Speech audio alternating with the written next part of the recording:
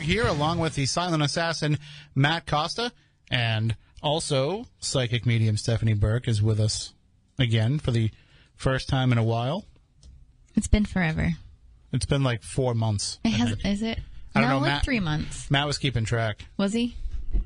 I'm sorry. I think it was 3, something like that. I think the last time I was here was April. You're a busy gal. I have been. Yeah. I have been. But I'm back, and I missed you guys. I haven't had any Swedish fish since you left. You should tell me I would have brought you some. Honestly, there's probably some in my car, to be honest. So I already started off on a great note, by the way. I left the theme song playing as I pushed back the network over into the Red Sox game. Oh, that's good. Yeah. So all the people that are listening to the Red Sox right now on WBSM know that they can tune in to YouTube to watch Spooky South Coast live in the studio here. It's really just a signal to switch over. They told us this week, which is more important. They're gonna teach us how to feed this over the app, the WBSM app, over the fine, high quality, award winning WBSM app that everybody out there should download. Because not only do you get Spooky South Coast over it, but you will get all of the fine programming here at WBSM. See, I'm the DME now, so I have to fancy pants. I have to push the app downloads. Yes, because we have a goal, a target goal of how many downloads to get. So everybody out there that's listening, download the free WBSM app. It's actually a very small app; doesn't take up a lot of space. Mm-hmm. Works out great. If you're local, it gives you all of our great WBSM stories, our opinion blogs, all the news coverage. It also gives you access to if you're not a sports fan and you don't want to hear the Red Sox when they were on the radio, well, you can use the app to hear the regular programming that would be on WBSM, whether that be Barry Richard during a day game or Howie Carr and Michael Savage during a night game. So it's definitely worth the price of downloading, which is free. But we'll be able to put Spooky South Coast over the WBSM app as well, which that's cool. Granted, if you're not into the Red Sox and you want to hear the show, of course, you can always catch us here on YouTube, but it doesn't hurt to have just another way for people to experience the show. So they're going to show me how to do that probably this week. There's like a command we have to fire off a command over here in the computer, and that will turn off all the stuff from going over the app, and then it'll be just us. So, and it is just us tonight because I thought that we had a guest booked for it tonight. Turns out he thought he was coming on next week, and it turns out it doesn't matter anyway because he had to cancel. That's all right. We'll make the best of it. Right. And that, there's some guests that come at us and say, I'd love to be on the show. I can't do a Saturday night. Mm-hmm. I can't be live on the air with you on a Saturday night. And sometimes I say, okay, we can pre-record. But right. I think that the way the show is going now with how much I want to record a 50-minute interview and just have us sit here in the studio and either run video of us just sitting here or not have any video at all, if that's the case. So I think we're going to have to pass on the recording. I mean, unless it's like a really big guest. There's multiple weekends in a year. I'm sure they have one of them free. Like, for example, Mark Summers from Double Dare, the host of Double Dare, is considering coming on the show. And you can tell me the story behind that. I just happened to see that Double Dare was coming back. Right. And so I was like, Mark Summers, will you come on the show? And he said, okay, you just got to clear it with Nick Press. And I haven't heard back from them yet, but waiting for their clearance. But I've been in contact with him directly, so hopefully he'll just say, okay, well, if it's going to take that long, because there's not that many weeks left, I'm sure, of the new show. So I just reached out because part of Spooky South Coast is we just want to talk about stuff that we think is cool. Right. and we can do that. So That's really funny. hopefully he can join us at some point. But I did get a chance to catch the new show, and I don't want to blast the new program, but I feel like it's not the same without Mark Summers as the host. He's the announcer, so he's there and he's involved in the show and he's on camera and he's very much a part of it. But it's just not the same having somebody else ask the questions, and it just seems like the question part where they ask the kids the questions that seems to drag a little bit. So they need his ability to add energy into those questions, but I'm sure they'll find we were their way. spoiled with him. The other problem too is, like, these kids that are on the show have no idea how the show works. Like, they should have at least shown them. I can understand the first episode, but you should at least like have those kids, because people don't realize this. When you film a game show, they don't film one show in one day. Right. They film multiple shows in a row, and so these kids are there watching how the show works. So they should have a better idea when they get out there of how to play the game. But I can understand, they're kids. They're 10, 12, 11, 13. I don't know how old they all are. It's a different generation from the first round of Double Dare. True, but I mean, you should at least understand, like, to take the flag when you're in the obstacle course. Like, they have to remind them to grab the flag. And I just remember, like... They kind of... Sorry, I turned you down there. Sorry. Somebody was sniffling. I wasn't sure if it was you. They kind of did that in the original, didn't they? Well, yeah, they would always have to tell, yell. like, oh, you forgot the flag, you forgot the flag. Especially but that's when they're reaching up in the nose and... Yeah, but that was, like, in the moment of, like, trying to get to that next obstacle. But the problem with this one is these kids, like, they don't even realize they're supposed to, like, grab the flag and pass it on. And so in the original, they always had that rule of you had to, like, take the flag from the other person and, like, stuff it down your shirt or something. Now, I remember that. Now they tell them, like, when they get the flag, just drop it. Like, which annoys me, because I'm like, you should really have to have all the flags at the end in order to have the prizes. Like, that should be a requirement. God, I remember, years of them getting slimed and stuff and trying to shove the flag anywhere they could in order to hold on to it. Like, that's the thing. Like, you should have to have the flag to claim the prize. It shouldn't just be, oh, you grabbed it and then you dropped it on the floor. And, I don't know. That's right. Somebody in the chat room just said go down the giant nose when the...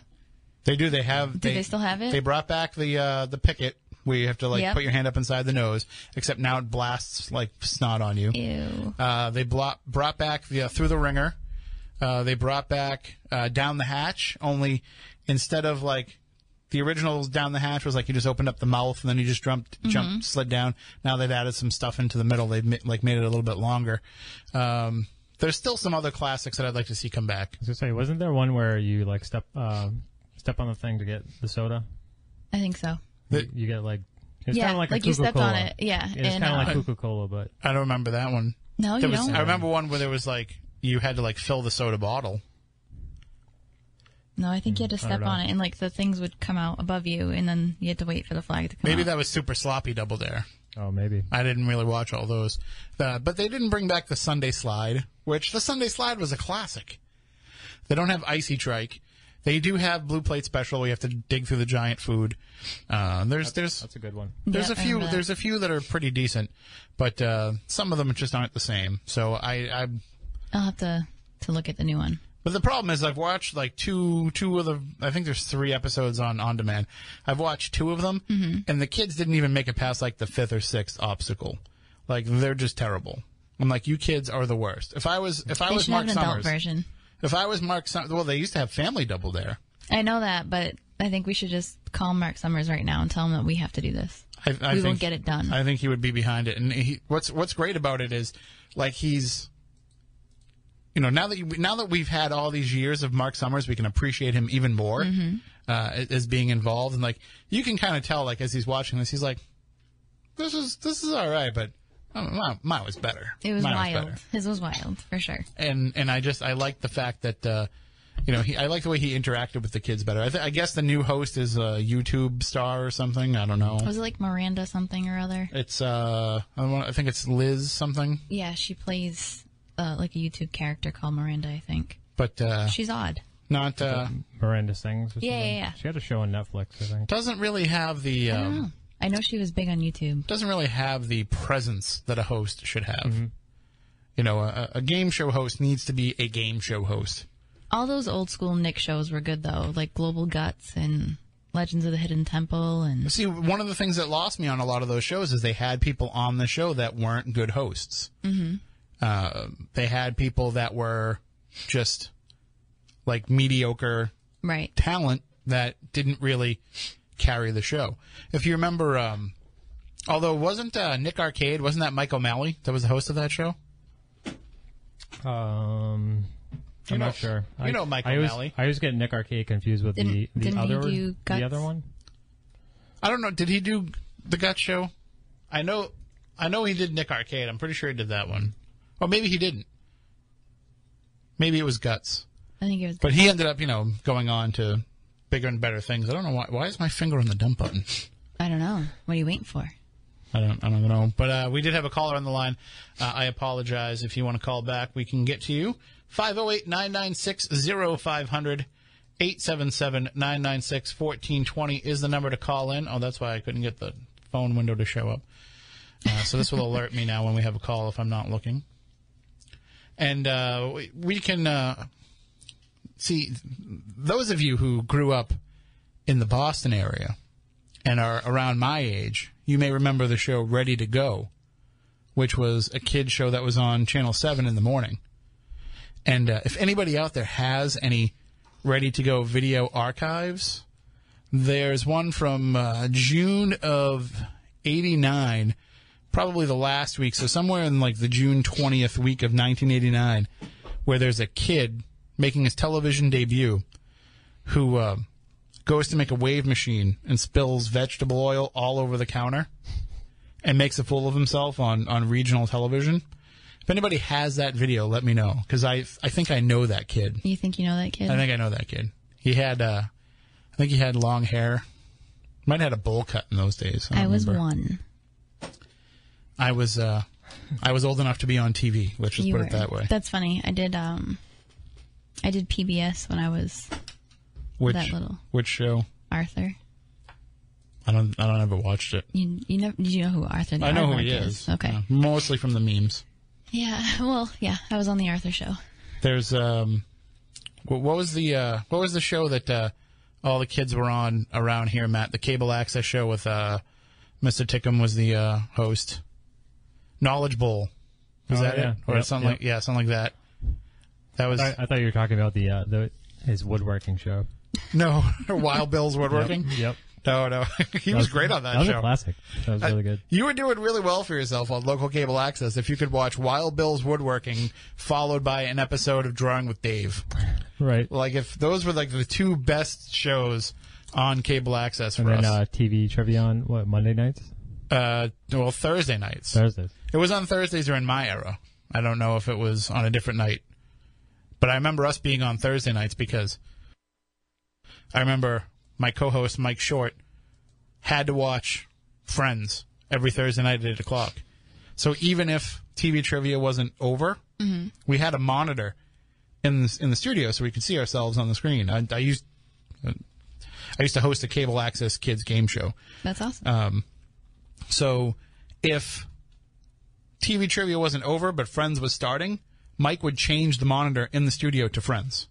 And he would just like tune out of the rest of the show.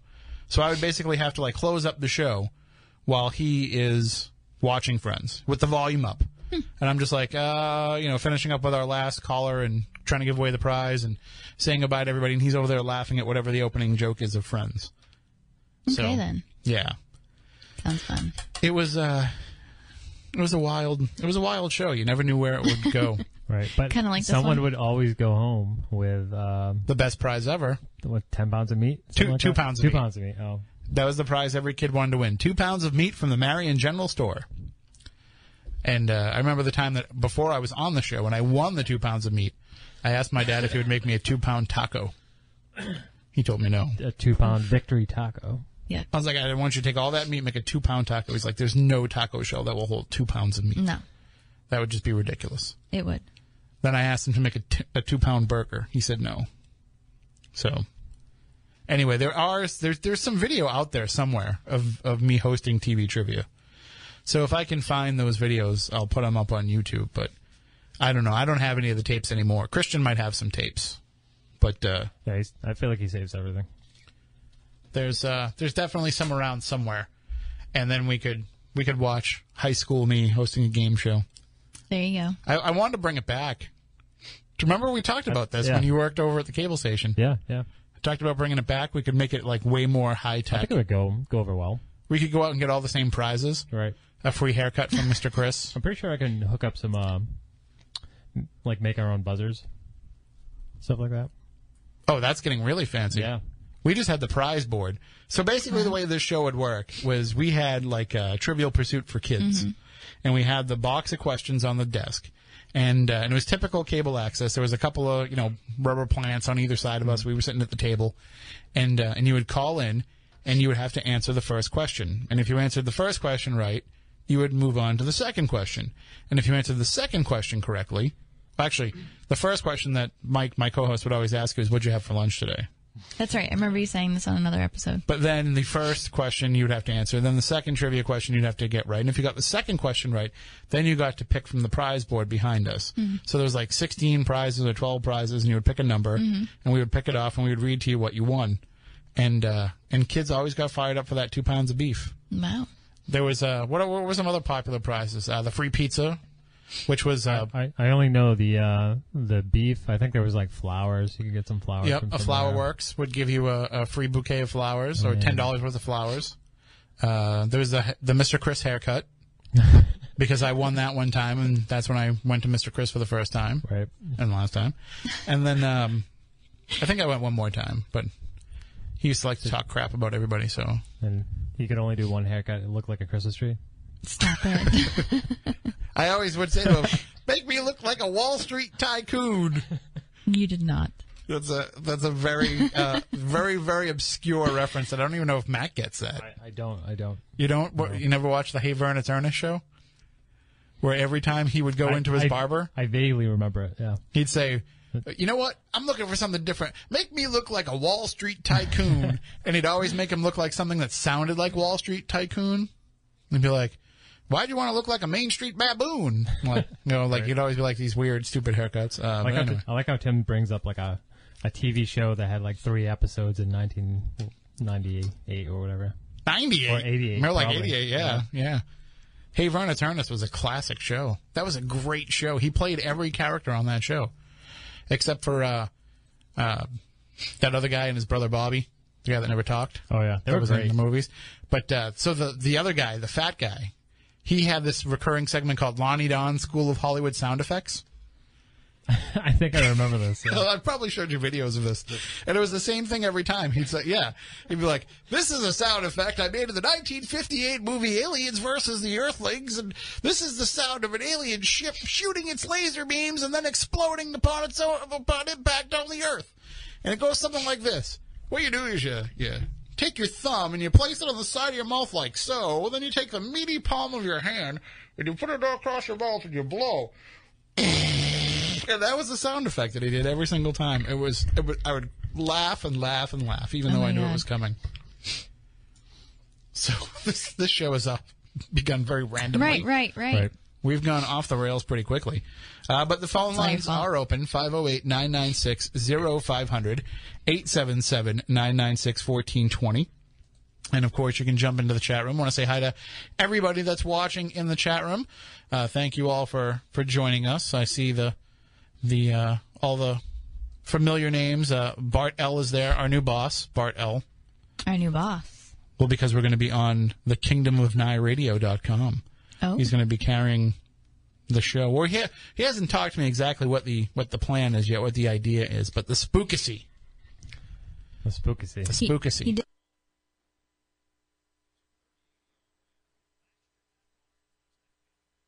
Yeah.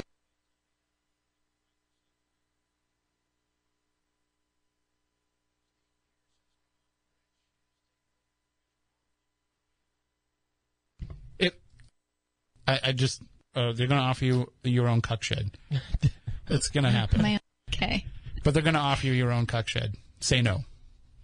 Okay. Bardell's looking for a legacy. You don't want to be it. All right. I also heard that She's not getting any Bart coins tonight. no. Neither am I. I don't even know what's going on. Somebody has to explain all this to me. But pseudonym did say that the real me was traded to aliens a couple months ago, but he heard that the aliens were having trouble with me and might return me. That's possible. That's entirely possible. We are going to be looking for UFOs. Stop it. On the cruise when we do the cruise next year. Not me. Well, I was going to say, you know, like, how cool? Like, what's your cool level with a UFO? If you just saw a light in the sky, as long as they don't take me aboard. Well, I don't think that's going to happen. Totally fine. I don't think that they're going to land on the deck of the ship, or I don't think they're going to. Can you imagine? No, I don't think it's going to. We definitely saw some strange lights moving in the sky. Mm-hmm. I mean, this is a rare opportunity if you're, a city dweller. Are we calling them in, or are we just watching? No, we're just watching. Okay. I'm not Andrea Perrin. I'm just making sure. They don't listen to me if I call them. I wasn't sure. I wasn't sure what happened. I need to know. This is very important details. No, we will just stand on the deck of the ship and just watch as we enter into the Bermuda Triangle, which is when we did it last year. But that's what makes it interesting is if you've never really been out in the wide open sky like that, mm-hmm. It's definitely worth just going out there and hanging out and looking. Right. So even if you don't believe in UFOs, even if you don't think that we're going to see anything out there, it's worth joining us and walking out there and just looking up because you don't get to usually see the sky that unencumbered. It's super nice. Plus, we'll be docked in Bermuda for a couple days, so we'll be still, and we'll have the night sky there as well. And everything shuts down in Bermuda super early. It's not the same though. No, but in the middle of the ocean, absolutely, and we'll have plenty of middle of the ocean. When we're like parked in the dock, it's not quite the same. It's not the same wide open and nothing else going on as when you're. Sounds terrifying. It's not that bad. But we'll be doing a lot on that cruise too. It's certainly we have a lot lined up. We do. It's not going to be. I mean, it's a vacation, but it's not going to be a vacation either. No, it's going to be awesome. You're going to have all kinds of stuff to do, and we're not going to make sure that you ever, for the entire week, there will never be a point where you're like, I'm bored. Nope. I don't know what else to do. Like if you can't come up with something to do, find one of us. We'll find something for you to do, even if it's just hanging out and having a party, which is part of the plan. Right. The karaoke gauntlets have already been laid down. They have. So that's going to be something that will take place. I think I'm super excited to ghost hunt over that shipwreck. Yeah, that's another thing that you can't really do anywhere else. Right. So this is a very unique opportunity, and there's still the availability. I say every week, I'm fair about it. I say every week that you can go to wickedwaterscruise.com and you can use my promo code TIM. Yes. To only have to put $50 down. Correct. But I always say, or if you want to use Stephanie's, you can use the promo code BURKE, mm-hmm. BURKE. Right. So I am fair about it. Even in my presentation at Middleborough Paracon, I had a slide in there that said, use my promo code or Stephanie's. If you like Stephanie better, then use this one. But what they don't realize is that the person whose promo code you use mm-hmm. is the person who you're responsible for if they get too drunk and pass out. No way. So keep that in mind. So what I just heard was use my promo code because I don't really get drunk, so you don't have to babysit me. No, can't not get drunk on the cruise. There's going to be at least one night where that happens. Oh my goodness. But so it's certainly worth it. And I was talking with somebody this week who's thinking about joining us, and I was looking over again, and not to turn this into a big commercial, but I was looking over again the amenities that are offered as part of the package. Right. And so you get to pick two. So I didn't realize that you could actually pick, if you wanted to, the ultimate beverage package, which is what allows you to drink pretty much whatever you want. Even soda. I recommend it, even if you don't plan on getting all liquored up mm-hmm. on the cruise. I recommend it because it's huge to be able to just walk up to the bar and say, hey, can I have a soda? Yep. There is a soda package too, but I know, but it's just so much better. If you want to have one drink a night, you don't have to pay for it. Right. So it's $16 for a drink is the average price of a cruise ship drink. So if you take that into account, then if you have 4 or 5 drinks a day, then you're already making out. And then the other thing is better than Disney. I didn't realize that you could actually pick the ultimate beverage package and the ultimate dining package mm-hmm. if you want to. So you see, with us before with Norwegian, it was an either or on those. Was it really? So it was kind of like they would throw you the ultimate dining if you didn't drink. I think. So if you're like, I'm not a real drinker, they'd be like, okay, well then you could have the ultimate dining instead. I think what I did last cruise was I did the ultimate drink package. I didn't have a choice because somebody else chose for me, and that's a whole other story. But Wendy and Mike, who are running this cruise, are amazing people. I don't mean to interrupt with you, but we have breaking news. Do we? We have Jonathan Webster in the chat room. Okay. I don't know if it's the real J.C. Webster or if it's just somebody pretending to be him. But just be aware. Okay. He's in there. I hope it's the real J.C. Webster because I haven't heard from him in a while. All the time. But Wendy and Mike are awesome, and what they did was they set us up with the ultimate drinking package and the free gratuities, so you didn't have to pay anything. So I think we literally walked away with a $5 bill for the entire cruise, and that was just because we had drinks before we left port. Well, and besides the room charge, or did you pick the room charge as one of your amenities? No. Because no that's anything. that's the part they don't tell you about, and I've been telling everybody about ahead of time. They charge you $15 a day. Right, room but charge. that's if you pay that, if you pick that as part of your amenities, then you don't have to even pay if for you it. don't pick it as one of your amenities, It's not a ton. you should still prepay it before the cruise because you save a little bit. Yep. So instead of being like $100, it's like $80. Right. So it's worth doing that. But that was the thing that surprised us because we had no idea, and then we went to get off the cruise, and we're broke. Right. So it's like, use this card, try this card. Mm-hmm. Let me see if I can get somebody to wire me money so I can get off the ship. Right. But anyway, so in past cruises, we've had to pick the ultimate beverage or the ultimate dining. Right. So if you picked both of those, that means you can eat in any restaurant on the ship. Right. Which, don't get me wrong, you're fine for eating if you don't pick that.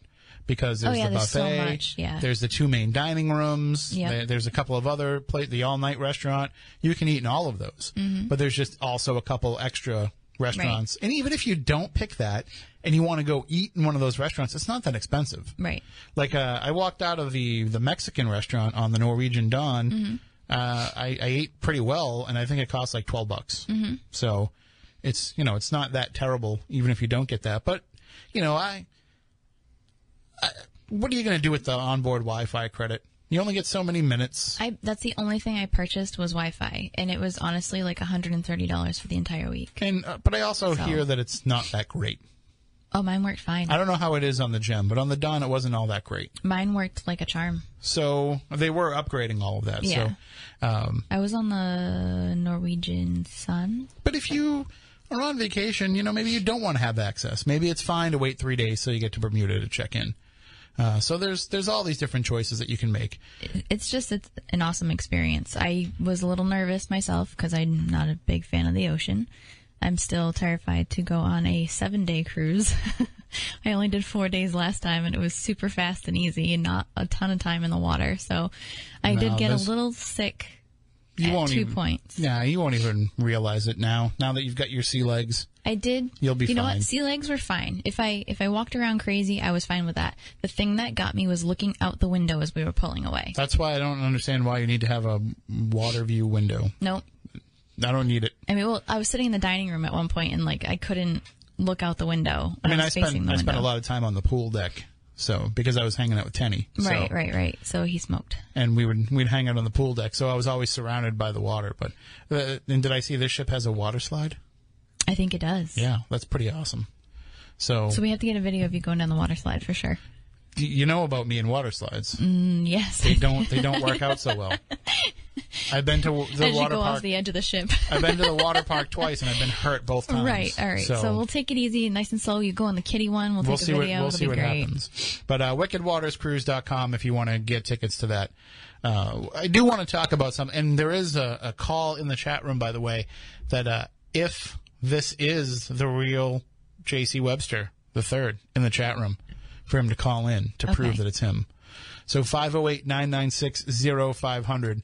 And believe me, we'll know if it's him right away. But anybody else that wants to call in can call in as well with whatever is on their mind.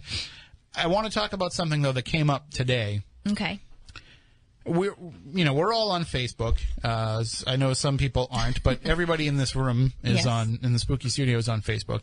And I'm sure that you have had it happen to you where you get added to groups. Yes, I did see your post about this at some point today. And I've been added to so many paranormal groups that I don't even know how many I'm in now or what ones I'm in.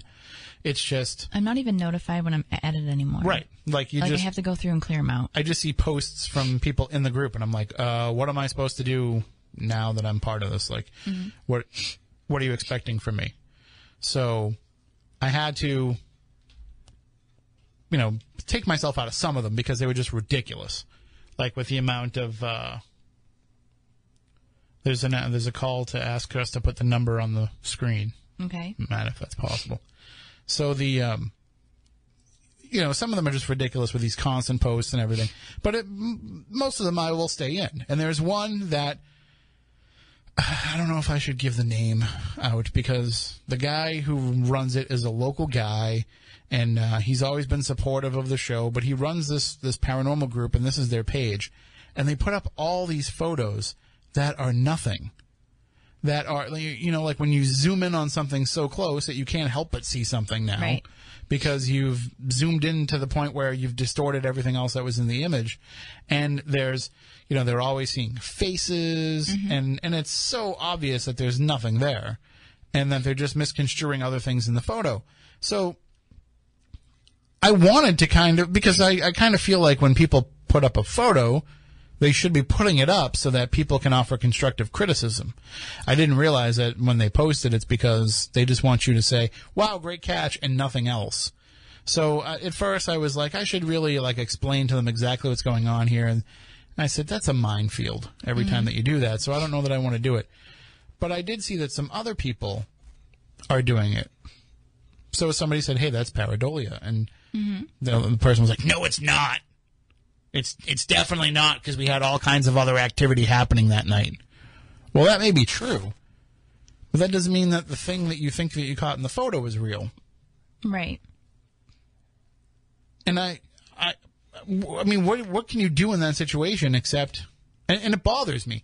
It bothers me to say, let these people alone and just let them keep thinking that it's something paranormal because it, not only does it not help them any because they're not really learning how to throw things out and learning what is something that's worth presenting to the rest of the world as evidence of the paranormal, but you're also discrediting other people that have gone out and caught something that is amazing. Right. That when you can kind of pull out all of these other factors to say, well, now what we're left in is only something that's unexplained or unexplainable. So that's kind of doing them a disservice by saying that all of these photos are definitely anomalous when it's just, probably leaves behind a tree that looks like a face. So I didn't ask to be part of the group. Right. They added me to the group. Mm-hmm. So then I kind of wonder, does that mean that I should say something? And kind of stand my ground a little bit and say, you need to get a little bit more. Well, I don't know, because sometimes you talk to people and they say, I've been at this for 30 years. Right. That is also probably a lie. Correct, but it happens all the time. I can't. Nobody knows better than them. If you add up the amount of years that people that say that they've been in the paranormal have been in the paranormal, the math doesn't work. I've been in this for 45 years. You're 37 years old. I know, it happens all the time. How does that work? I'm trying to figure that out. Or their teams will say, our team has over 120 years worth of paranormal experience. Well, not really, because some of those years were concurrent. Right. Most of them were concurrent. Or when, people are friends or they're a couple and people say, we have X amount of years combined in the field. Okay, that doesn't make it any better. Just be honest with where you're at, how long you've been doing it, and if you've educated yourself as much as possible, whether you've been in it for 2 years or 20 years, it doesn't matter. If you stay complacent, then that doesn't help you. So. And I think that that's part of it, though, is that they just want validation for what they're doing. And it's a tough call because you want to be able to say, to people, keep doing what it is that you like doing. Right. And I support you doing what you're doing. But at the same time, you don't want somebody to go down the wrong path. I don't know any of these people, so it doesn't really faze me any. And for the most part, when people have asked my opinion on photographs, videos, audio, whatever, Right. usually when I give it, they say, thank you, and they're Right. usually not combative about it.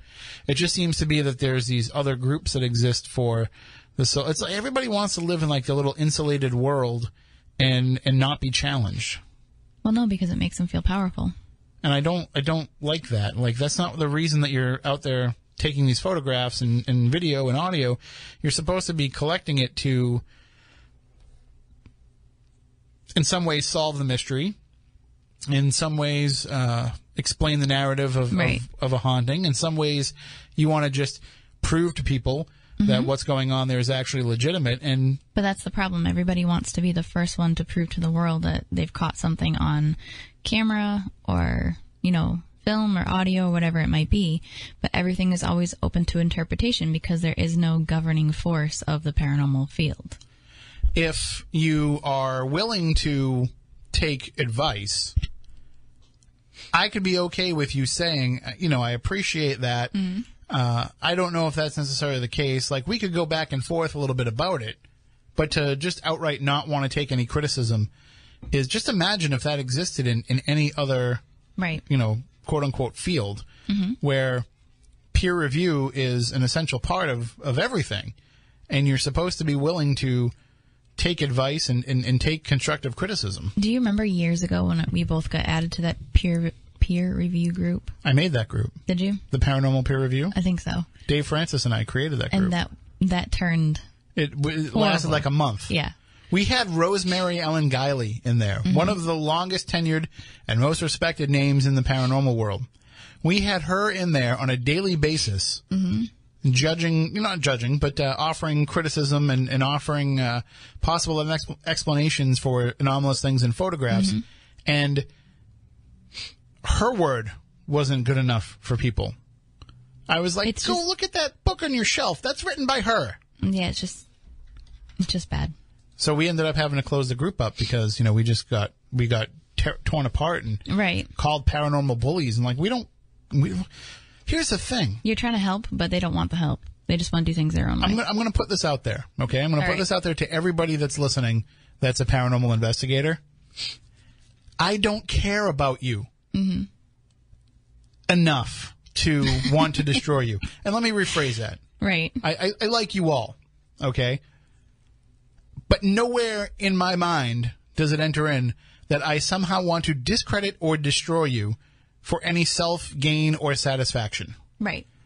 I have no reason to want to eliminate anybody from the paranormal field. But there are people out there that do want to do that. Of course. There are people out there that just, it gives them a sense of control and power to do that to other people. But I am not one of those people. Right. And if I am telling you something, I'm telling you this based on my own experience and knowledge and trying to help you know those things as well. I don't want to bury anybody. Right. If I did, I would not do it by judging their photos. No. There's many other ways that I could bury Correct. somebody if I wanted to try to bury somebody. Yes, there is. And I certainly would not tell you, if I was trying to bury you, I wouldn't be telling you under the guise of teaching you, which is what I'm trying to do.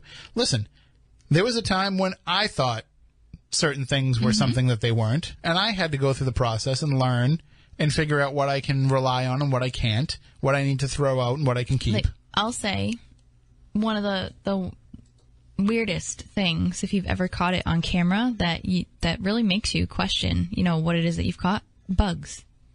Right. If you catch bugs in mid-flight, it looks so bizarre. But you have to be able to know, but the difference. if I come back and tell you and say, well, I'm pretty sure that that's a bug because look, you can see the Right. you can see the thorax, you can see the abdomen, you can see the wings. Here's the antenna. You know, and I actually got into an argument with a person where I told them it was definitely a moth in their photograph. This is absolutely 100%. I would stake my life on it. It's a moth.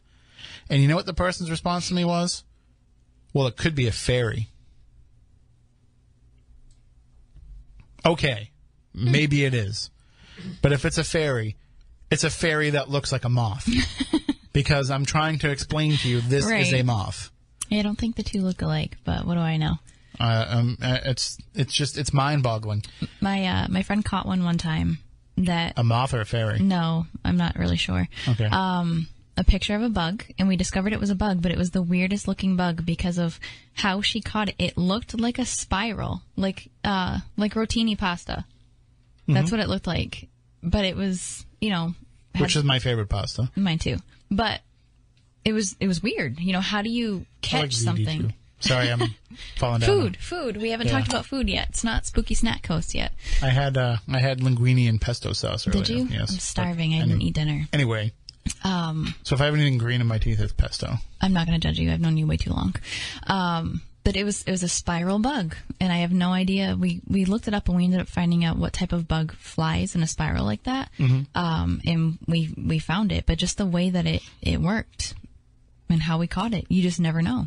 And you have to be willing to say that, you know, maybe it's not something paranormal. Right. I mean, I can tell you how many times we've been doing this for a while, so we've been doing it from a time when people didn't take photographs with their phones. I was going to say, we've been doing it long before smartphones. So we've been doing it at a time when people would run out with their digital camera, and immediately after taking a photo, they'd be looking for that little tiny 2-inch viewfinder, little tiny window there, and an LCD screen, and they'd be like, well, look at, let me zoom in on it. I was like, no. Take it home, put it on the computer, then send it to me. Like, there's no way I'm going to judge based on what's coming through your LCD screen that something's paranormal. And the same thing with audio. With the audio, like, it's very hard for you to just come up to me. Sometimes it happens. But for the most part, you're not going to come up to me with a recorder and just play me something, and I'm going to hear it and not think that it's something else. You know, I need to hear it with headphones. I need to be able to take a look at it visually. We did have, when we were at the Smith Harris house a couple weeks ago, one of the LaGuardia sisters actually did capture an EVP on the recording, and it was definite. It was an absolute 100% recording. You know, a disembodied voice. Nobody in the room had said it, but it's rare that it's that clear enough that I can hear it on the recorder and be like, yep, you have something. For the most part, you know, you need to very least put on some headphones and hear it. But, you know, these people, they don't want to hear it. So, I mean, that's the challenge, is you have to decide, do you want to try to educate people, or do you want to just kind of throw your hands up and say, you know, they're going to keep doing what they're doing. I can't really have an influence on it. I think we've moved past the era of ghost hunting 101, but I feel like it needs to come back. And I've said that for like the past year, because being able to travel like I have and meet people who are either, you know, 10 years into investigating or, you know, brand new. Most of the time people are brand new to it, and they don't get any direction when they're at these events with people or celebrities or whatever it might be. They're just, you know, left to go. I know for our events, and I can speak for ourselves, we try to encourage people to ghost hunt and show them what to do and show them how to use equipment, and not just hand them a K2 and let them go off. So, but I mean, there's also people who have never been in a group like that and are just doing it themselves because they're going off what they saw on television. Right. So the education is lacking in that for sure. TV doesn't show everything. When we started doing this, or at least when we started doing the show, there were, you know, courses that you could go out and take. Like Keith and Carl Johnson and Sandra Johnson were out teaching a Paranormal 101. TAPS had a regular Paranormal 101 at their headquarters in Warwick. You know, there was that place in Braintree, Open Doors? Was that? So they would have, you know, regular people would come in regularly and teach courses, and then the Bay State Paranormal Center was running for a while. So there were all these places around here where people could go out and learn. Even now in the fall, like in some of the libraries that hire me to come out and speak, they want a Paranormal 101.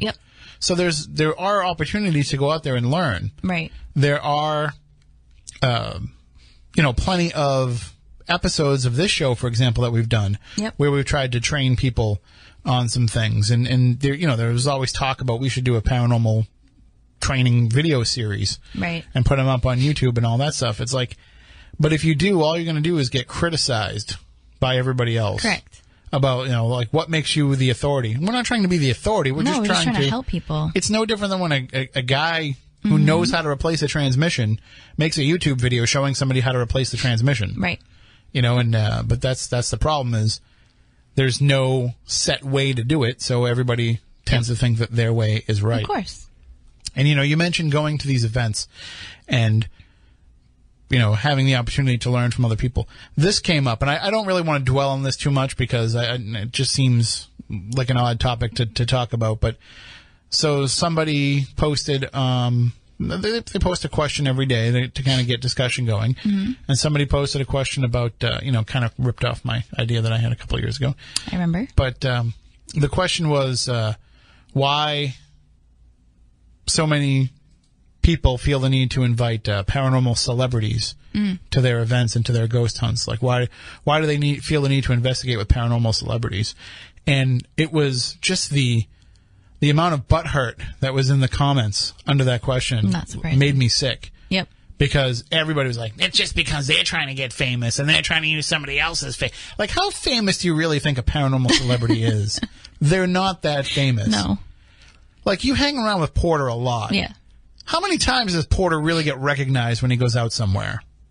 Actually. I mean, he's a little bit distinctive in his appearance. Yeah. I was going to say probably the worst person to use as an example. But still, he can walk into Walmart and walk out without anybody saying anything to him. It can happen. I've been in Walmart with him. I went into a McDonald's with him. Nobody knew. You did. Nobody went up to him. True. Depends on where he is in the country. I will give him that. Sure. Down south, forget it. Right. He stayed up here in Rhode Island for one of the events we were doing over the fall, and I had just dropped him off, drove away, and he called me. He said, "Hey, you're never going to believe this." I was like, "What happened?"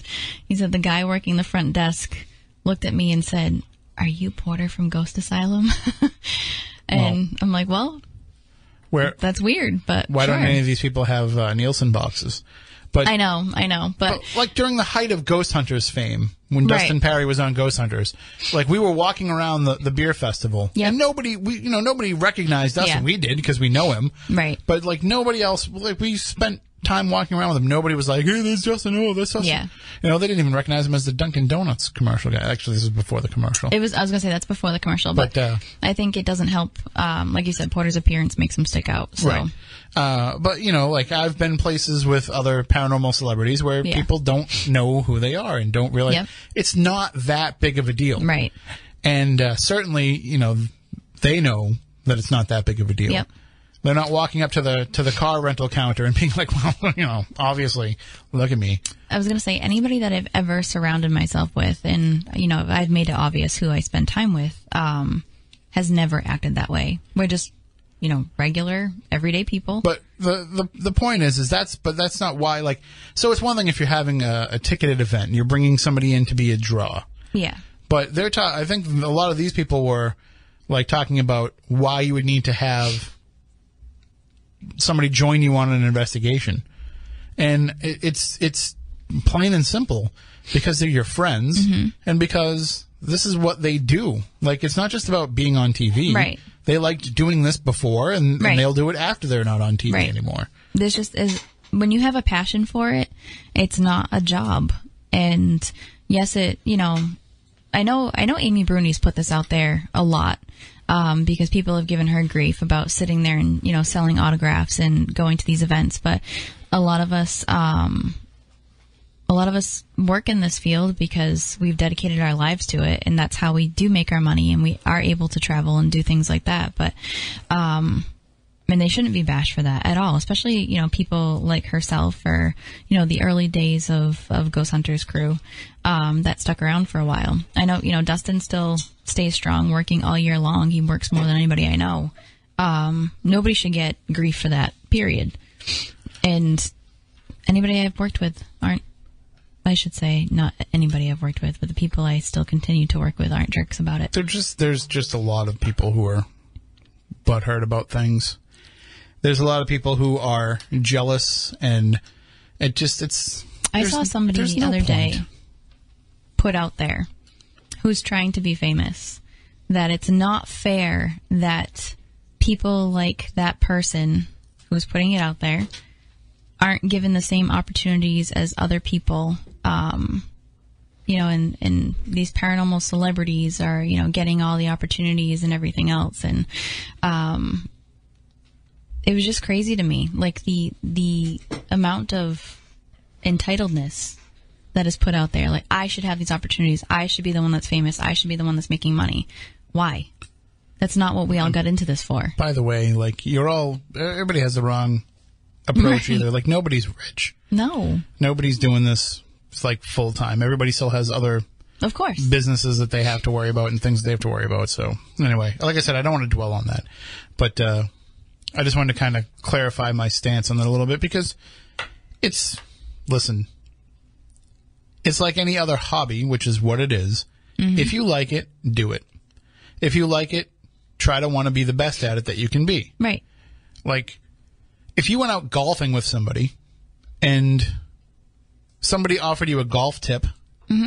to say, hey, if you tighten up your grip a little bit there, you get on the ball a little bit more, right. You might say, oh, hey, thanks. Mm-hmm. You wouldn't say, no, this is how I golf, and you're wrong. You wouldn't say, no, see, I got a hole in one on this hole last week, and so obviously you don't know what you're talking about, because I shot the same way and got a hole in one. But that's just the ridiculous level. Yep. That and it just doesn't make any sense. And I go back to it all the time, and I know it's going down a path, but there's a demographic involved in it. And if you go back and see who these people are, mm-hmm. they fit into that demographic. Well, not only that, those people will weed themselves out within the next couple of years. I've watched it happen repeatedly over the past 10 years. And I'm still here, and they are not. So are you a Freemason in the chat room? Just brought up a bad word.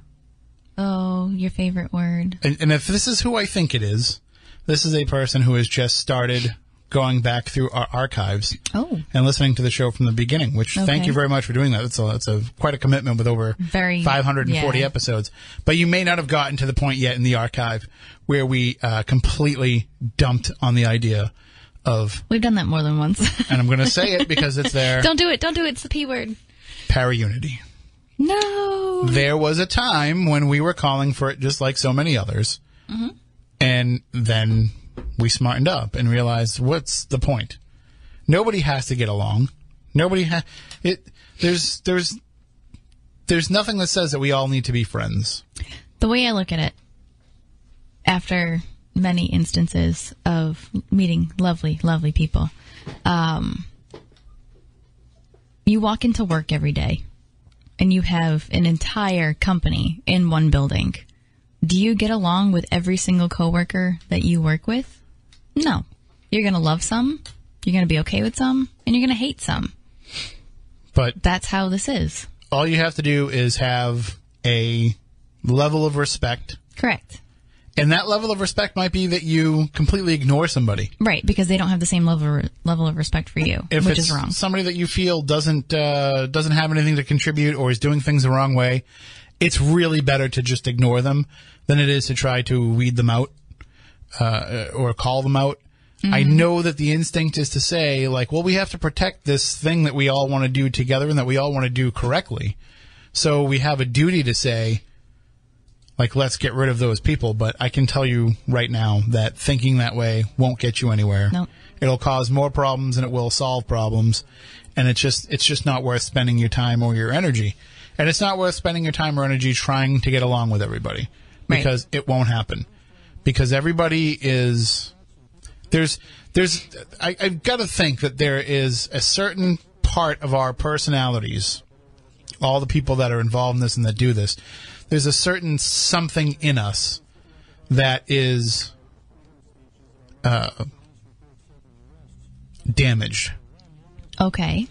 And I think that, and let me be clear about why I think that. It's not that there's something wrong with us, But I think that there is, because we spent so much time being interested in and pursuing and researching and believing in something that other people didn't, that it has kind of made us very defensive about those beliefs. Mm-hmm. And it's made us very defensive about those, about putting that much time and energy into these topics. So then, because that exists, it makes it that much more egregious when somebody doesn't want to be your friend that also believes in the same thing. Yeah, no, that's not even my problem. Like, you know, we both drive a Honda Accord. You know, we should get along. You know, it's like the motorcycle wave, Matt. You know this. Right. Like, it doesn't matter what kind of bike you drive. When you see another bike, you give the motorcycle wave. Mm-hmm. Right. It's required. Right. So well, it like doesn't. Jeep too. Jeep people do that, don't they? That's true. Oh yeah, Jeep people. But it's cool when motorcycle people do it. When Jeep people do it, it's lame. But when, so here's the question, Matt. As motorcycle people, you know, Yeah. although mine hasn't been running for a couple of years, but still, you know, we do wave to anybody else that's on a bike, but do Right. we wave to somebody that's on a scooter? I actually saw this happen the other day. I was at a stoplight, and a guy was on a bike, a nice, like, you could tell he Right. built this thing himself, because there was many different parts from many different bikes on it, but it was pretty badass. And he's at the stoplight, and across from him on the other side is a guy on a scooter. And the guy on the scooter is trying to do the motorcycle wave, and the guy on the bike is intentionally ignoring him. Really? Oh yeah. Everybody's got to start somewhere, though. I'm talking like a you know, like a Vespa. Okay. Like I guess where do you draw the line, though? Then you start Right. waving it. every kid on a bicycle. Yeah. Yeah. But you know, you have to do it. You have to do the wave. And do you do that for everybody in the paranormal? Do they all deserve the wave? I think it's better sometimes just to ignore them. I have met some of the best people in my life ghost hunting. I can confidently say that. I have also met some of the absolute worst scum of the earth people while ghost hunting. There's a lot of scum of the earth people that are the ones that glom on to the people that do it too. Correct. That's a whole other episode for a whole other I was going to time. say, I don't know. We might want to go there right now. Can is open. Well, the phone lines are also open at 508-996-0500. I'd be interested in getting other people's thoughts about this, especially people that don't go out and do this, but follow, you know, some of the people that do or that listen to these shows. You know, what do you think about a lot of what's going on? Because there has to be dialogue to further things along. I mean, you have to be willing to have these conversations. And I think you can have the conversations without discrediting somebody else. Right. So, I mean, I have no problem. There's people that I talk to all the time about paranormal issues and paranormal theories and topics that I would never actually want to go out and do anything Yep. with. Because I just don't like their approach. I don't like their style. I don't like them as people. You know, there's a variety of different reasons why, but I'm at least willing to discuss and have the conversation. Mm-hmm. There's been radio shows that I've been a guest on, not recently, but, you know, years ago, because I've become a little bit more selective about not saying yes to everybody. But there was people whose shows I've been on where I would have to tell them in the middle of the interview, like, no, I don't agree with that. That's not how I do things. That's not how I would want to do things. And I think that that's okay. I think healthy discussion is okay. But I also think that you have to understand if you're going to have that healthy discussion, that you have to be willing to listen to the other side, you know, to make a political reference, even though the chat room doesn't like it when I make political references. But there's a call right now for civility. And I think that you need to have that civility in the paranormal as well, at least. It would be nice. And then, you know, then you can just talk about everybody else behind their back. Well, that's what happens anyways, which is awful. But you got to talk about something. We're going to talk about something when we're eating our Swedish fish. We have a phone call on the line, 508-996-0500. Let me just make sure I get everything set up here for phone calls before I screw myself and do it wrong. Yeah, don't do that. That'd be bad. I think I get it all ready now. Okay. Good evening. You're on Spooky South Coast. Hi, good evening. I just wanted to weigh in on this conversation. I was the gentleman that called in last Saturday night, and I gave a brief overview of some of the experiences I've had. Right. We had the parapsychologist.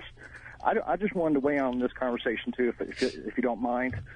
I can't tell you how many times I've had experiences such as a poltergeist event or some other kind of paranormal phenomenon, and then had an experience with a UFO sighting or even a close encounter experience.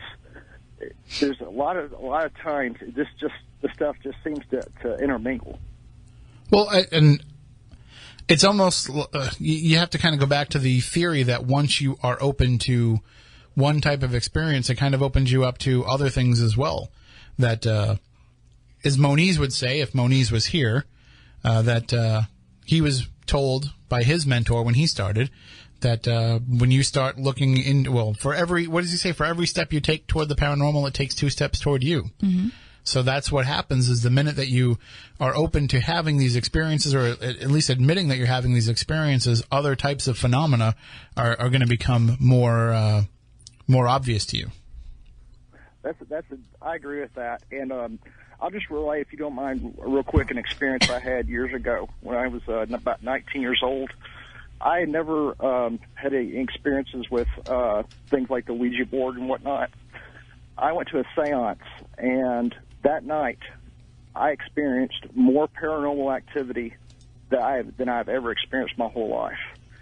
I mean, it was a UFO sighting. I had a experience with some kind of entity that appeared in my room that night, and it scared me away from ever touching it again. Well, and again, it probably just opened you up to right. I always kind of use the beta waves reference, but that's where they say a lot of this stuff occurs in the beta waves, and our minds are mostly in the alpha waves, except for at night when we get ready to go to sleep, our brains kind of start moving up into those beta waves. And when you go into a situation like that, you are putting your mind into those beta waves. And when you're there, you don't know what else could be there and what else you could encounter. That makes sense, because I just got done reading for the second time Dr. Barry Taft's book, Aliens Above Ghost Flow. And he made a really interesting point in that book about parapsychology in general. There's this theory where a lot of psychic phenomenon is not like, for example, telepathy. You're not actually reading someone's mind per se, but you're gathering information from what I call the cosmic hard drive, which would be the fabric of space and time. And everything in your remote viewing or exercising telepathy or whatever, you're just simply gathering data off that hard drive. No, I definitely would agree with that. The other thing, too, though, about it is that when you are going to be open to it, and when it is going to make itself more known to you, you can't cherry pick what kind of experiences you're going to have. You can't say, I'm okay with just ghostly stuff, but I don't want anything UFO related to take place. I mean, it's when you put yourself in that position, you just got to kind of take it as it comes, and then there's always still the debate about whether or not the phenomena is interrelated. I know that you think that it is, and I know that there's a lot of people that do. Some people are looking to deny those interrelations because they're willing to accept some types of phenomena and not others. Precisely. A good example of the theory is the Skinwalker Ranch. That place has everything from A to Z served on a golden platter. Mm-hmm. And I mean, I've read a lot of stuff about it, and we have a lot. What's that billionaire's name that bought it? His name escapes me. Yeah, now I'm blanking on it too. This billionaire from Nevada, actually bought. Yeah, Bob Bigelow. Yep. And he started a scientific exploratory group, and just every kind of specialist from A to Z was there.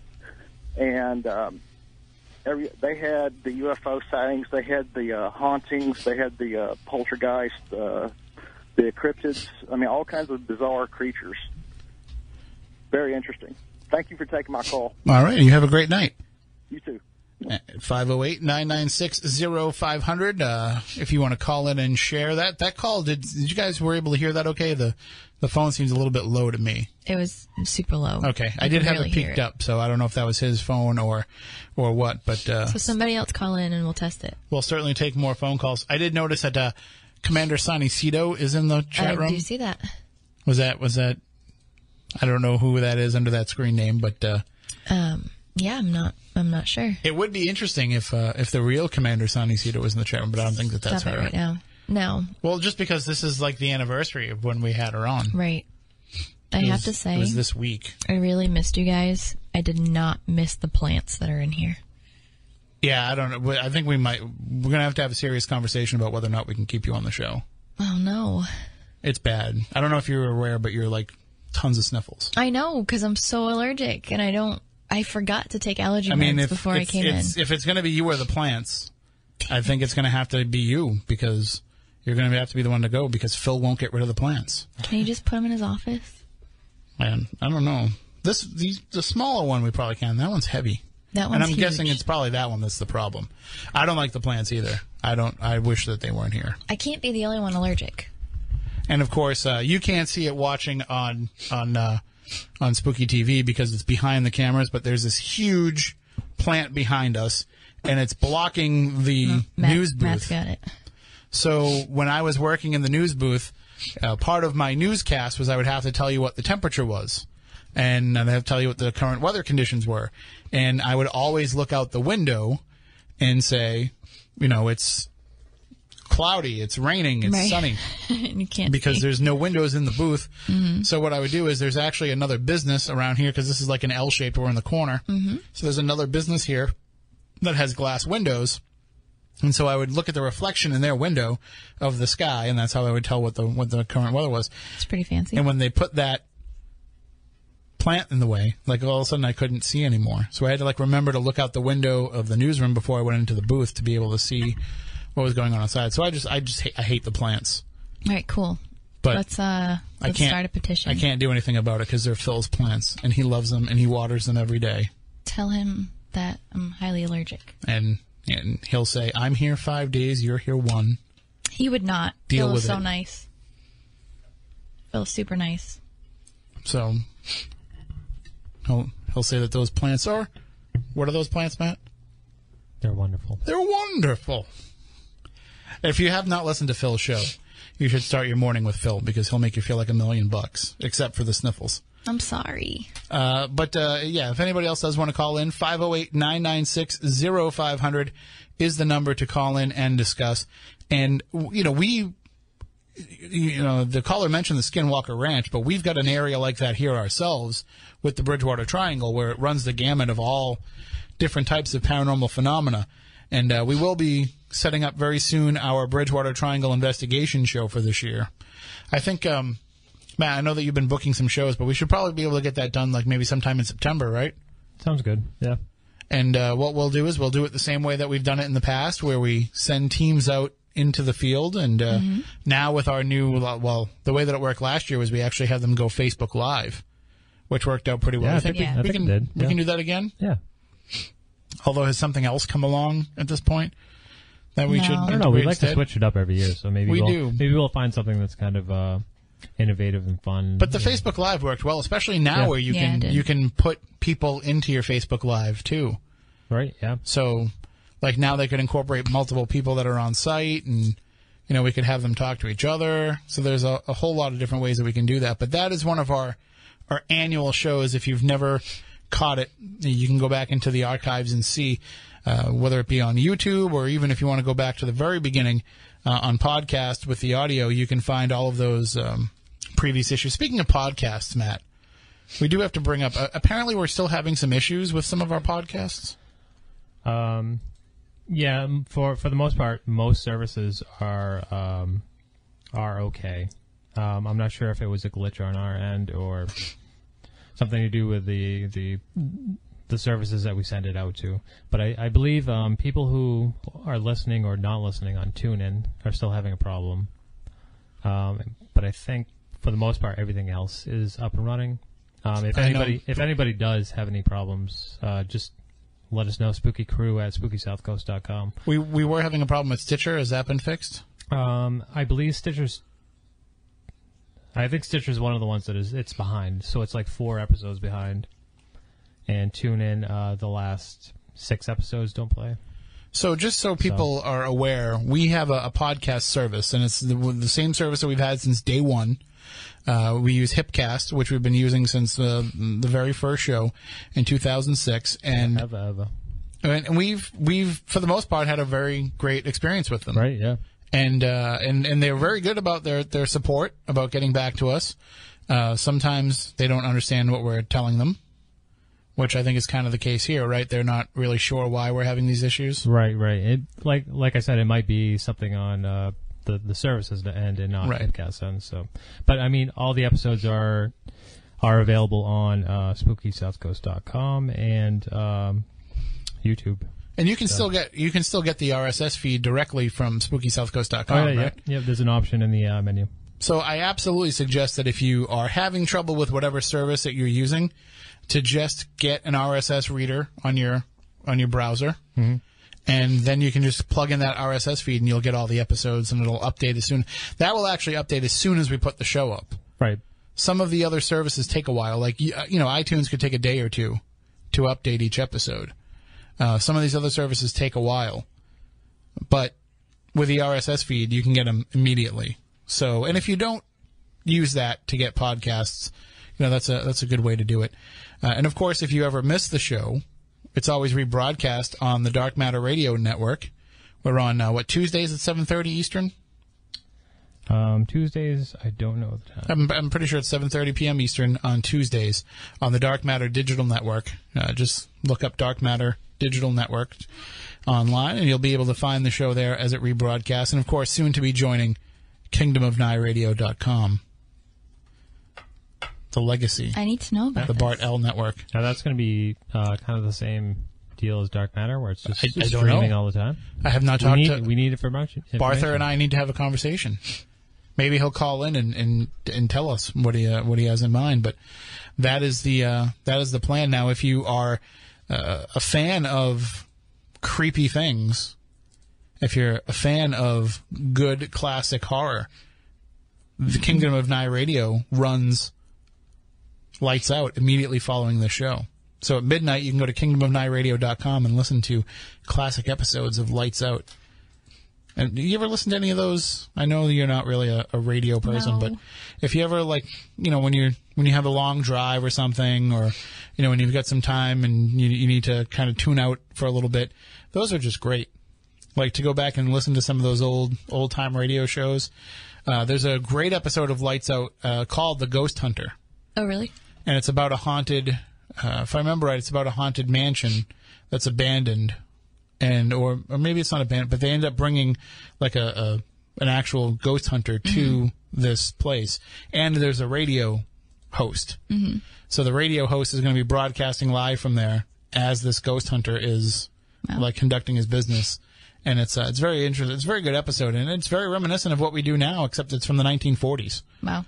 So. And going back even further, we mentioned last week with Peter Haviland, we talked about Harry Price. Mm-hmm. That's something that Harry Price was doing in the 1920s and 30s. He was actually broadcasting from haunted locations in the very early days of radio. And by the 1940s, he was doing regular broadcasts. The 30s or the 40s, I don't know when Borley Rectory burned down, but he was doing episodes of radio from Borley Rectory. So it's not anything new, like what we do with the Bridgewater Triangle episodes, but it's new to us every year because every year we get through it by the seat of our pants. That's true. Do we need an intern for that one this year? Do we need to bring somebody in, an extra pair of hands? I feel like we talk about this every year. We always accept volunteers. We can see. I'm management now. I can make things happen. There you go. Management now. I am. I'm management now. Tell Abby to get her butt in here. Abby is welcome anytime she wants to come in. The problem is now is she wakes up at 4 a.m. every day. Right. So now it's a little bit different. It's not like she's It's still rough. up at 10 o'clock on a Saturday, but Right. she is welcome anytime. And there's a lot of different mysteries that we cover in the Bridgewater Triangle. Like I said, it covers everything. It covers all aspects of the paranormal. And you know what else does? But Parabox Monthly.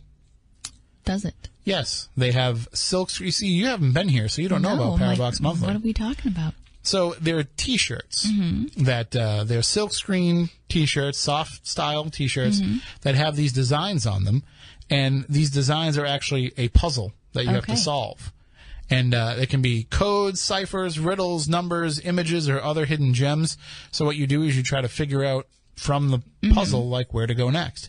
And they have different themes to them, like ghosts and haunted locations, UFOs and aliens, folklore and legends, cryptozoology, and urban legends. So those are some of the themes. So you order this it's like one of those boxes that you get delivered to you. So Subscription box. it is a subscription. You can get a month-to-month plan. You can get a 3-month plan or a 6-month plan. No contracts. Cancel anytime. And if you use the code SPOOKYLIVE, you get 10% off. Oh, So it's worth trying. I talked to the folks at Parabox Monthly when they send out the July round of Parabox stuff. We should be getting one delivered here to the studio. well, that's cool. And we can actually play along with everybody else, and we can explore them. And I've heard very good things about how nice and comfortable the shirts are. So that's what I'm most excited about. But Awesome. so paraboxmonthly.com, use the code SPOOKYLIVE, you will get 10% off, and you can let us know if you figure out the mystery. So you said the magic word, right? What? T-shirts. Well, we're working on that. Okay. We are. We'll get something going, and We do have fancy new buttons. we do. And Matt and I have been talking about plans for that too. So we'll get something rolling with that stuff coming up. And also, by the way, we have not mentioned snacks yet. I did want starving. to point this out to you guys. This isn't a plug. This isn't a promotion. This is just like letting you know. Have you heard of these chocolate peanut butter Pop-Tarts? No, but I did see your post today about them. I am not a fan of Pop-Tarts. Really? So, I don't even know you anymore. yeah. You don't like Pop-Tarts at No, all? I'm a toaster strudel man all the way. Oh, I do prefer toaster strudels. I mean, those are just amazing. And everybody knows but my peanut favorite. butter and chocolate. I might turn. It's got nice creamy peanut butter inside, chocolate on the outside. You don't toast it as much as you do a normal Pop-Tart, but you still can. It's really good. It's Nope. delicious. Someone was No. telling me that they have rice, chocolate and peanut butter Rice Krispies. Or I haven't something. seen those. Or No, Cocoa Pebbles or something. You guys are going to make me want chocolate now. Well, going back to toaster strudels and breakfast pastries, my favorite of all time. You can't get them anymore. I know what you're gonna say. You know what I want to say? What am I going to say? They're square, right? The Howard Johnson's Toast R muffins. Right. Toaster muffins. They were basically like we had a call, but we lost it. It was probably somebody calling to talk about Hojo's Were they toaster square? muffins. They were rectangular. Yeah. Hojo's. And they came in 2 varieties. They came in corn or blueberry. And you would just basically like toast them in the toaster. Actually, I would microwave them. And then you just would put some butter on them, and it was like having a rectangular, kind of flat muffin. They were fantastic. And they came in the freezer. Howard Johnson's Toast R I don't muffins. know. I don't know if that would do it for me, to be honest. Did they serve those in Howard Johnson's? I have no idea. Because I know, like, they had the Howard Johnson's mac and cheese that you could buy, which was like the best mac and cheese. Really? Oh yeah. I don't trust you. You eat from gas stations. If you were gonna buy a mac like and 3 in the cheese morning. like out of the freezer, Uh-huh. like you wanted the Hojo's. It was better than Stouffer's. It was like the mac and cheese to get. You know what mac and cheese? Boston Market. Oh yeah, no, I mean, if I go to like Kentucky Fried Chicken, like I don't get mashed potatoes anymore. I've never had I get KFC mac and cheese. Oh, the mac and cheese Panera is bread. good. Like You know what I had one for of the the few things I get at Panera Really? bread is macaroni and cheese. Really? It's amazing. I had today for the first time ever in my life. You guys ready for this? Popeye's chicken. Popeye's chicken is the shiznit. But I never knew. It's so much better than It's KFC. not Is as good it? as it used to be though. Really? Yeah. No, it definitely has Burger, changed. Burger King bought it. Oh, did they? Yeah. Oh, really? So Oh. now it's No. garbage. It's not garbage. It's still better than KFC. That's true. That's true. But I have to say it wasn't as greasy as KFC. We need some Chick-fil-A. I've never been. You've never been to Chick-fil-A? No. But if you go to Popeyes, I recommend getting the boneless tenders. That's what I got. Those are phenomenal. I got those and the Cajun fries. Mm-hmm. That was really good. And the biscuit? Did you get the biscuit? I got the biscuit. Pretty much you can't go wrong at Popeyes. Like, I don't think I've ever had anything that I didn't like from there. The dirty rice is delicious. What else have I had? The shrimp. The po' boy is fantastic. Where can you get a shrimp po' boy for less than $5? But I don't want to take Brightman for that because I feel like I'd be not giving him the full po' boy experience. Yeah, you can't do that. Now that we're not going to New Orleans, I'm going to have to make him one. You might have to. Like, I'm pretty good at it. Let's take a field trip to Chick-fil-A. Yeah, I've never been. We're going to have to. And plus, if I was going to go that far, I would just go to Sonic anyway.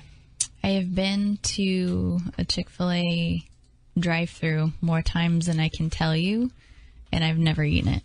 I do have to I have had their milkshakes, though. They're delicious. I do have to get the Sonic pickle juice slush. Because I do like pickle juice. That sounds disgusting. Yeah, well. I heard it wasn't bad. Have you ever drank pickle juice? Pickles. Well, yeah, but... Like drank it, like had a glass of pickle juice? No, it's so good. No. I love pickles. I've been drinking lately, too. I've been drinking apple cider vinegar in water. Mm-hmm. I like it. Really? Yeah. You. That's terrible. Right? You get the apple cider vinegar with the mother. What? The What? floaty things in it? Stop it. Yeah. Ew. You drink those? There's no real floaty things in it. I guess it's all no been- better than drinking kombucha. It's all been grind So, up. all those kombucha drinkers out there. I've never had that either. I'm pretty sure it's just vinegar. Is that what it is? Or it's like it's fermented tea, but It's- there's bacteria in it that like helps you poop. So HNX Media in the chat room says that they do a shot of apple cider vinegar every day. Not straight, I hope. Because, you'll tear apart your esophagus and We were talking ruin your about teeth. delicious things like mac and cheese, and then we just went downhill. Hey, you never know where the conversation's going to go. And you can take it wherever you want at 508-996-0500, 877-996-1420 if you want to chime in and get involved in the discussion. So not next week. Next week we'll be on the air, but the week after that we won't be on the air. But that's also the weekend of the Ocean State Paracon. Mm-hmm. And so my presentation that I'm working on for that, because I always try and do something unique and different for that. Right. And try and go in a new place that people might not have thought about. So I'm working on a presentation on ancient ghosts. Oh. Like kind of taking a play on Ancient Aliens. Mm-hmm. So because Ancient Aliens has become so popular and people are all about what previous civilizations believed in when it comes to UFOs and alien encounters, I'm looking at what they thought about ghosts and the way that they experienced ghost research and hunting for ghosts and trying to have paranormal encounters. And certainly there's some very fascinating stuff that I'm sure. I think we'll probably end up doing an episode on it at some point because The question is, how many people are you going to offend in the meantime? no, there's nothing really offensive to it. Well, that's good. I mean, it's it's just looking at the different civilizations and how they viewed ghosts. Mm-hmm. But what I do like about it is that a lot of the same approaches that we use now are just modern. I've talked before about how a lot of what we do now is just modernized version of spiritualism, and still even a lot of it is modern day versions of what they did then. So we could certainly have an episode where we kind of compared and contrast modern methods with these really ancient methods, and we'd see that there is kind of a lot of similarity. One of the things that fascinates me about it is that every culture, and we've talked about this before, but every culture has a word for ghost. Every culture has, if not a belief in ghosts, they have at least a mythology about them. Mm-hmm. So does that go back to, mankind's ego and our inability to accept the fact that there is an end, a finality to what we are, and that there's nothing more for us after that? Or is it that perhaps then we were more connected to what that was, and we had a better understanding then of what goes beyond this, and that we've kind of diluted that? I do think that the age of reason kind of eliminated a lot of spirituality. Mm-hmm. And even those who are still spiritual now don't feel it the same way that they would have, prior to the age of the age of reason and the age, in the age of enlightenment. Mm-hmm. But I think that those periods kind of changed even the way that modern people have faith. So it's really interesting to just go back and look at some of these previous civilizations and how they handled it. History fascinates me anyways, and culture fascinates me as well. Especially, too, when, like we say now that, it's a believe or don't believe type of situation. Mm-hmm. Some people do, some people don't. Some people are willing to say, well, I don't know it to be true, but I'm willing to accept the possibility that it is. There's all these gray areas. And in these older times, it was like, nope, just like we believe in higher power, we also mm-hmm. believe that there's ghosts too. Like there wasn't a lot of that gray area. There wasn't a lot of that discreditation for mm-hmm. the idea of ghosts. So should be a good discussion. And you can come and see it at the Ocean State Paracon. That's the 14th and 15th of July. Yep. And what do they charge to get into that now? I don't know. It's not that much. I think it's under 20 or 20. And it all goes to a good cause. Right. So it's absolutely worth coming out and checking it out. And you can come out and hang out with a great group of paranormal people. RiseUpParanormal.com has all the information about. And now we'll see if we can get Ken to pop on for a few minutes next week. I know he's always busy running around, but mm-hmm. See if we can get him to pop on and, he'll give us the rundown of everything that's going on. But certainly, if you are a fan of Ancient Aliens, you will like talking about ancient ghosts with me, I think. Although my hair isn't nearly as crazy as Giorgio's, but we could make that happen.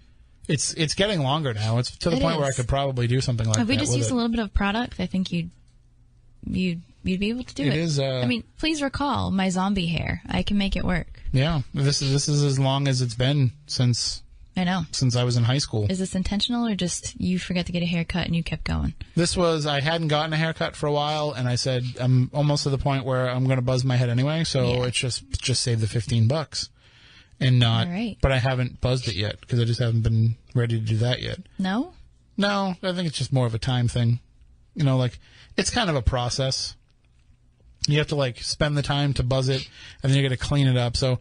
If I do it in the bathroom, then I have to kind of create this area to collect all the hair because I have a small bathroom and I don't want to get hair everywhere. And then if I do it in the kitchen, you got to sweep up afterwards. I used to just do it out in the front yard, right before I was about to mow the lawn. Yep.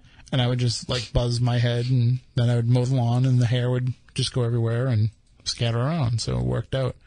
But I just haven't done it yet. Animals away too. So I think what I'll do is maybe I'll let it keep growing, see what happens. Interesting. I mean, I'm not talking like Moniz level. No. But I will shave your head myself. But we'll see what happens. It's kind of fun to see how long it's gotten so far. When it's actually covering over. If I comb it down, it covers over my eyes, it covers over my ears, and I have not had my hair like this in forever.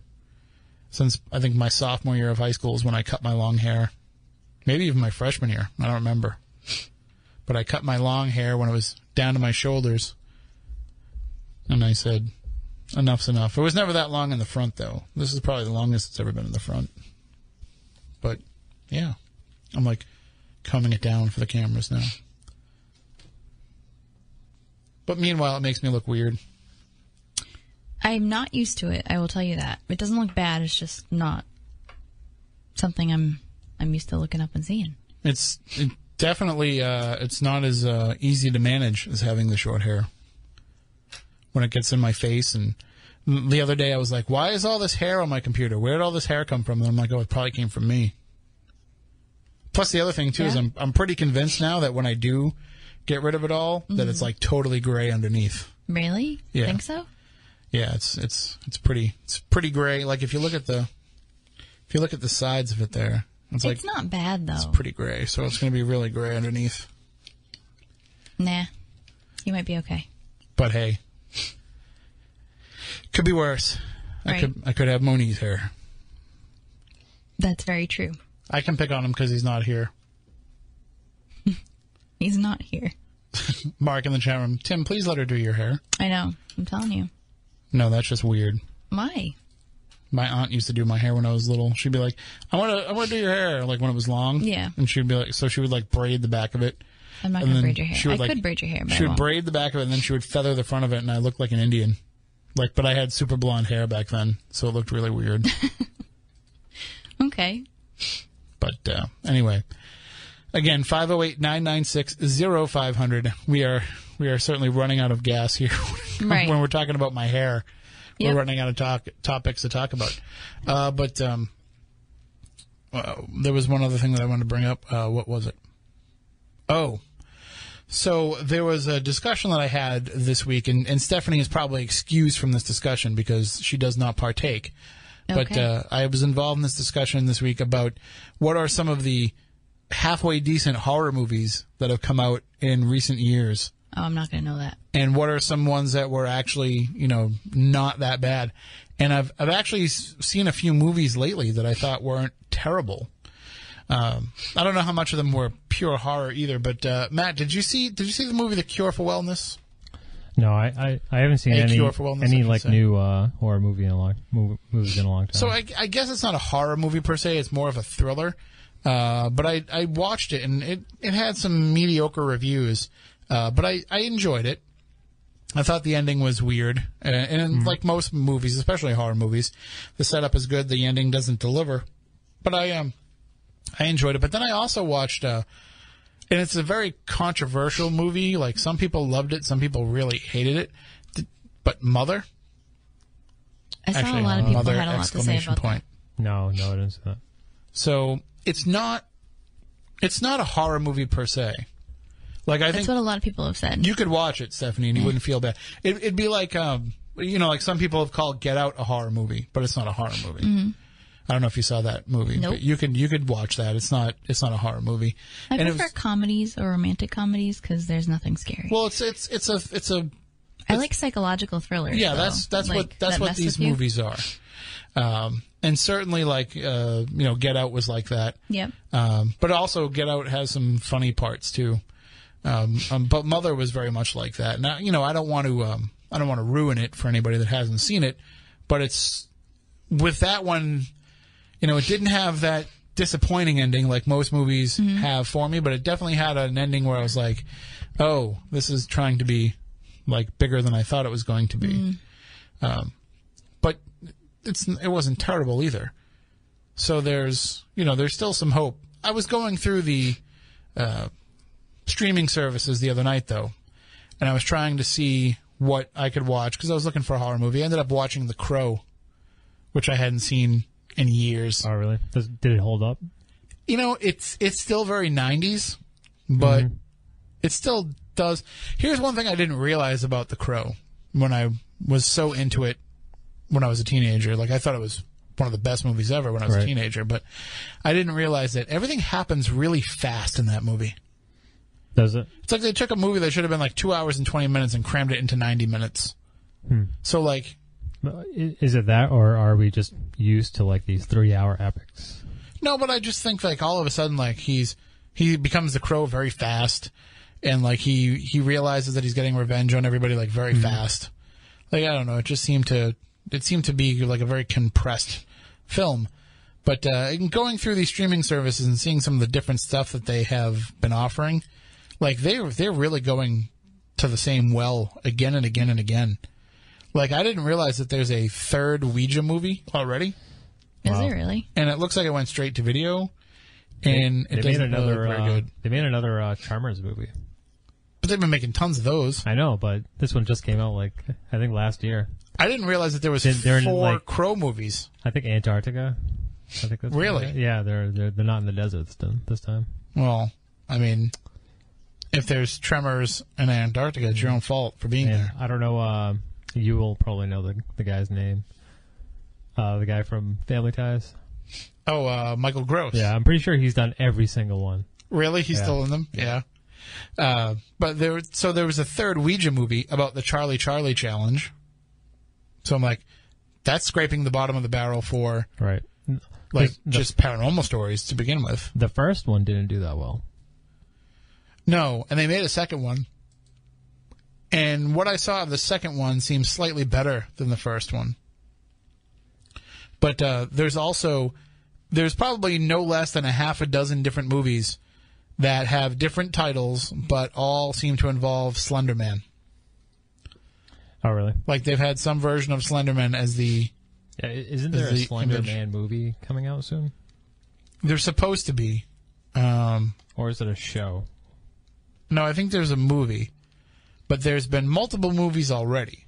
But none of them use the name Slenderman. I don't know if that's because it's been copyrighted. I don't know if that's the case, but it's not good. There's a new Amityville movie that's out there with another one coming. Although the other one, the one that's coming out, looks like it's actually going to be pretty decent. And it actually is about the DeFeo family. So it's going to get into all that stuff about the DeFeos prior to the Lutzes moving in. You know, the DeFeos were the family that were murdered. And what's interesting about it is they have some connections in that movie to the cast of Amityville 2, which was the fake version, what's the word I'm looking for? The fictionalized version of the DeFeo story. So when the first Amityville Horror was such a big success, they made the sequel, but the sequel was about the DeFeos. They just gave them a different name. And so in that movie, Burt Young from Rocky, you know, Paulie? Yeah. He was the father. And I'm blanking on her name now. It's Diane... why am I blanking on her name? She was in Better Off Dead, and she's been in some others. Diane Franklin. She was the daughter in that movie. So now in this new Amityville movie that's the true story, supposedly the true story of the DeFeo family, Burt Young is in it, but he plays, I think, a priest, and Diane Franklin actually plays the mom, Louise DeFeo. Mm-hmm. So there's some direct connections there to the original Amityville, which I thought was kind of cool. So you think there's hope that it's actually like a more accurate telling of the tale? From what I can understand, it looks like it's a bigger movie than just these, straight to video sequels. Right. So that makes me hopeful too. But I don't know how much of the real story they're able to tell or how much of it they will tell. But it should be better, I would think. As long as they don't try to name sell. A lot of those like straight to video like retelling of the stories and sequels and stuff like that. They'll just slap a name on it just because they know Amityville is a big name that people recognize. So it's like they just take a leftover script from something else, change a couple of names, switch a couple scenes around, and then put it out on video. Which, I mean, I accuse that of being the case with The Conjuring, especially the first Conjuring, where it seemed like it was more, let's take an existing horror movie that's already out there, and we also bought the rights to this story, and let's see how we can kind of merge the two. And we've seen that happen with quite a few different, especially based on a true story movies, where, I mean, the original The Haunting in Connecticut movie, they said that that's what happened, is they basically took an existing script, they bought the rights to the story, and they said, well, it doesn't really matter. Like, let's just slap this onto that. And the thing is, like, they don't care because, I mean, most people don't think the stuff is real anyway. I was going to say, who regulates that based on a true story? There is no regulation to it at all. So you can just put whatever? Yes. There's no regulation. There's no requirement. There's no percentage of truth that it has to be. You can just use it on any movie, which is why most horror movies use it, because there's no way to prove it. Right. I guess that makes sense. I mean, it's going to put more people in the seats. It's like when you when you look at Law and Order episodes, they always say ripped from the headlines. Mm-hmm. Well, it might be ripped from the headlines, but it's not the actual story. Some of them are pretty close. Right, but they still have the ability to take poetic license because they're not saying, like, this is an exact recreation of that. And even if you watch some of these shows that are out there that are coming out now, like the show about O.J., I know they did one on the Menendez brothers. If you watch those shows, they even say, that it's not completely 100% accurate. Right. Like, I don't know if you saw the OJ series, No, I didn't. but it was very well done. But in that the gloves actually fit. Oh, really? No. That's ridiculous. I just knew Okay. I could bait you in with that a little bit. Thanks. You're so kind. But there are a lot of those type of shows coming out now. And by the way, throwing out another plug for another show, Yellowstone, really good.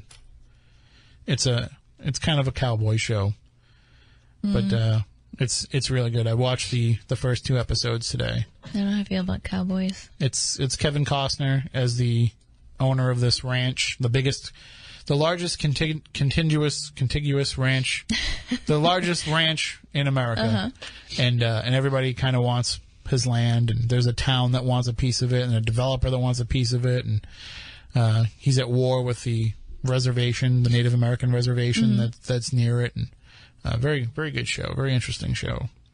So that's it. That's all I have. They should make The Postman like a TV series. I like The Postman. I don't know why people didn't like it. I like a lot of Kevin Costner's movies. Me too. I liked Waterworld. Yeah. I never saw Robin Hood though. His Robin Hood was pretty good. Yeah. I mean, I know it was everybody fun. loves the soundtrack to that movie. Well, I've never heard. Of course, because you had the Bryan Adams song. That's the only song I remember off the soundtrack, though. I don't know what. You don't know Everything I Do It For You? Oh, that was from. Yeah, that was Really? from Robin Hood. Yeah. Oh, And it's fun. then that led to the creation of the. They decided to make that Three Musketeers movie. Do you remember that one with Was that Kevin Costner? No, but it was like Charlie Sheen and I think Kiefer Sutherland, Oliver Platt, and who was the other Musketeer? Was it DiCaprio? Nope. But then they had a song come out for that one, and it was Bryan Adams, Rod Stewart, and Sting Oh yeah. all singing it, and so they formed a group, Adam, Stewart, and Sting, or for short, they called it ASS. It's a nice name. Somebody's already jumping into it. Somebody was telling me that Evil Genius is really good on Netflix. Oh, and I haven't seen that yet either. There's a lot of stuff on Netflix that I don't watch. It's a weird, like, based on a true story thing. There's Like somebody gets a bomb strapped to their a pizza delivery guy gets a bomb strapped to their neck. It was a true story in the 80s. Weird. never heard that. Damn But- 80s, all that stuff happened. Yeah. Then again, there's a lot of stuff that happened in the 80s that Sometimes truth is stranger than fiction. my favorite 80s story is that when people would pirate the cable channels, Oh yeah. like the guy that was Max Headroom. Mm-hmm. Those are good things. I'd like to do that. I wish we could still do that today. I wish we could pirate pirate a TV station, take it over. You really can't do that anymore though because they're not over the air. No. But yeah, you could hack them now. Those hackers. well, Those I don't Russian know. hackers do it. Anonymous. you know that the way they used to do it back then though was because somebody had to man the network. Like somebody had to man HBO. Oh really? Yeah. Like you had to watch HBO overnight, to make sure that the signal was going out correctly. Mm-hmm. So there was always a guy there. yeah, and so you could get away with kind of catching them sleeping on the job type of stuff. Now it's all direct. It's what was that? What was that series that I found on YouTube that I was telling you about? But there was one that explained the whole thing about how cable used to be delivered to your home and how it's delivered now. That kind of stuff fascinates me. Yes, Captain Midnight, exactly. So, I don't know how much more we have here tonight. And because we're YouTube only, we can end it now. I feel It's like because we didn't take that break for the news. we Right. didn't. Now we're just running on empty. I feel like I haven't been here in months, and I come back to the strangest version of Spooky South Coast that I've ever experienced. nobody's calling in either. I wish that we Right. had some of these callers that we've been having over the last couple of months. Apparently, I scared them away. Well, I think some of them got scared because they thought I got political a couple of weeks ago, Oh, but dear. I didn't.